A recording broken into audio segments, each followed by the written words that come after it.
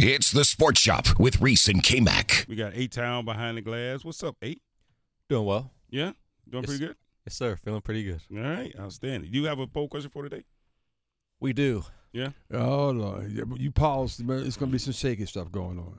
It's not shaky at all. Okay. Well, not shaky, It maybe might not shady. be shaky, but it's shady. So the poll question can be found on X, formerly known as Twitter, through Buzz Sports Radio or the Sports Shop 1.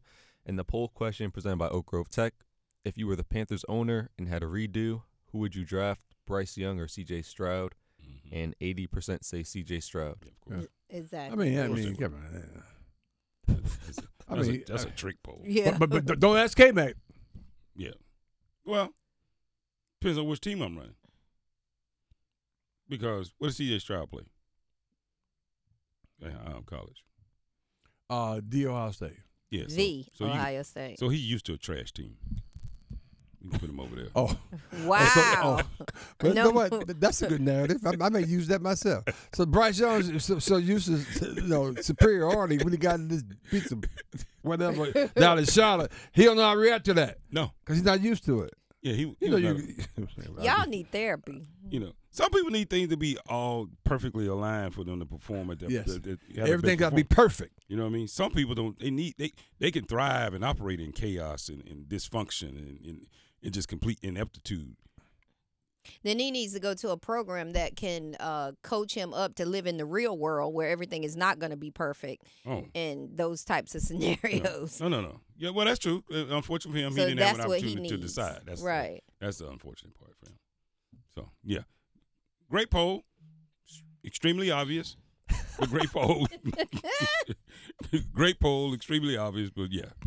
But yeah, man. But you know what? Let's, on this Veterans Day, I love to honor our veterans and talk about service to our country, right? And what it means. And Reese, we've been sitting here, we wearing these shirts like you just said today. These shirts are 6 years old. Yeah, 6 years old. Yeah, That's yeah. pretty I good. love them. Yeah, Pretty good shirt. Yeah. Mine's kind of fading a little bit. I need to give me another one. I need to give me another one. And give me one. Yeah, I got you. We got our Support the Troop shirts on. Yep, absolutely. We've done a number of Veterans Day events over the past few years. But, I'm going to ask each and every one of you guys to give me a quick reflection on Veterans Day and what it was to you in the past and what it means to you now.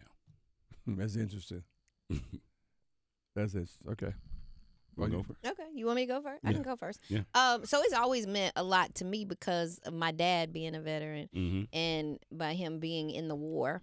He was in Vietnam War, and he had a very, very touchy situation with his best friend, and as they moved, one moved a little bit ahead, and his best friend died, walked right into and so that's something that he lives with. So they served together. They were actually in Vietnam together. In the same- Vietnam together. Wow. On the battle line, one walked forward this way, Mhm. and he's no longer here, and my dad was walked Wow. this way. So that's something he lives with daily that, we have to live with, So it's always meant a lot, Yeah. that sacrifice. That's real close Yeah. to home. Right. Real close to home. So it's always meant a lot that I look at him daily and glad that he's still here, but just realizing that sacrifice that he made. Yeah. And that all of our veterans make. And my grandfather was in World War II, I think. Yeah.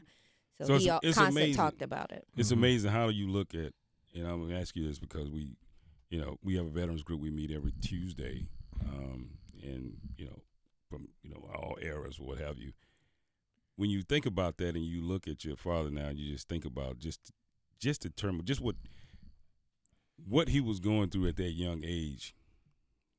Does it give you a different perspective on how what type of man he is, or what type of I person think he is? I think it changed him. He was, I can't remember how, probably 18, 19. But I think it's changed him a lot in just how he moves and navigates, whereas even in watching news, depending on how you went through that and what your triggers are, and the times that we've been in war and things like that, that was not on in our house. He doesn't watch those kinds of things. He doesn't talk about it. Whereas my grandfather, that's all he talked about. Right. So you see that dynamic. Whereas my dad, this is the most he gonna talk about is me talking about it. Wow. And he probably gonna walk out of the room. Wow. Wow. So Okay. it's just very different. So I think I'm sure in so many ways it's changed him to go through something like that. Okay. Reese? Oh man, it's interesting. I was trying. I got a gazillion thoughts running through my mind, but one in particular, you said where I think about. I just remember growing up and having the Veterans Day parade and just going to that and just seeing what that was all about. I was in school. You get a day off or whatever, right? Mm-hmm. But as you get older, you understand. My father was in the Korean War, and those I obviously. Later on, when I was real young, he used to talk about it, what they did over there, and that was interesting. But my family in general, like my cousins, I have a plethora amount of cousins that serve. But one particular set of family, my cousins, Timothy Payne, his siblings. One was in the Navy. Landris was in the Marines, and he was in the Army. Now, Timothy Payne is my go-to. He's my cousin. I love him. I was just with him a couple weeks ago. To your point, he doesn't even talk about stuff he's done. No, he was a colonel, Special Forces, U.S. Army. Okay. Desert Storm. I mean, he did these special missions. And you go to this house, this whole wall is painted with stuff. I mean, this guy is my hero, and I always lean into him when we talk about this because he actually he did it. Yeah, he did it. So I thank him for his service. As I say, he was touching people. Yeah, he Right, was. right. Yeah, and and we talked about one time these special missions he had, and it was just a whole lot of stuff that sometimes he'll talk about, sometimes he don't want to talk about. They don't want to But I talk thank him for his service. All my other relatives who served this country. And continue service because a lot of them still there. I really appreciate them. But those are my, images and recollections of this particular day. Okay. A-Town, any thoughts on Veterans Day? I just appreciate the people who make that sacrifice, because obviously it's not easy to do to step away from your family and protect the country that you live in and that you love. So I just appreciate those people who make that sacrifice because not a lot of people can or would want to. Yeah. So yeah, it's pretty immense. Quickly, real quick facts. 17 million veterans at last count, last census, I believe, in this country. 17 million. Wow. So here's a stat that you probably don't like. Of those 17 million veterans, how many do you think are homeless? 62%. Too many. Yeah. Yes. 60. Last count, 2023, 67,000 homeless veterans. Wow. 67,000 homeless veterans, and there's 15,000 they consider to be completely unsheltered, which means they are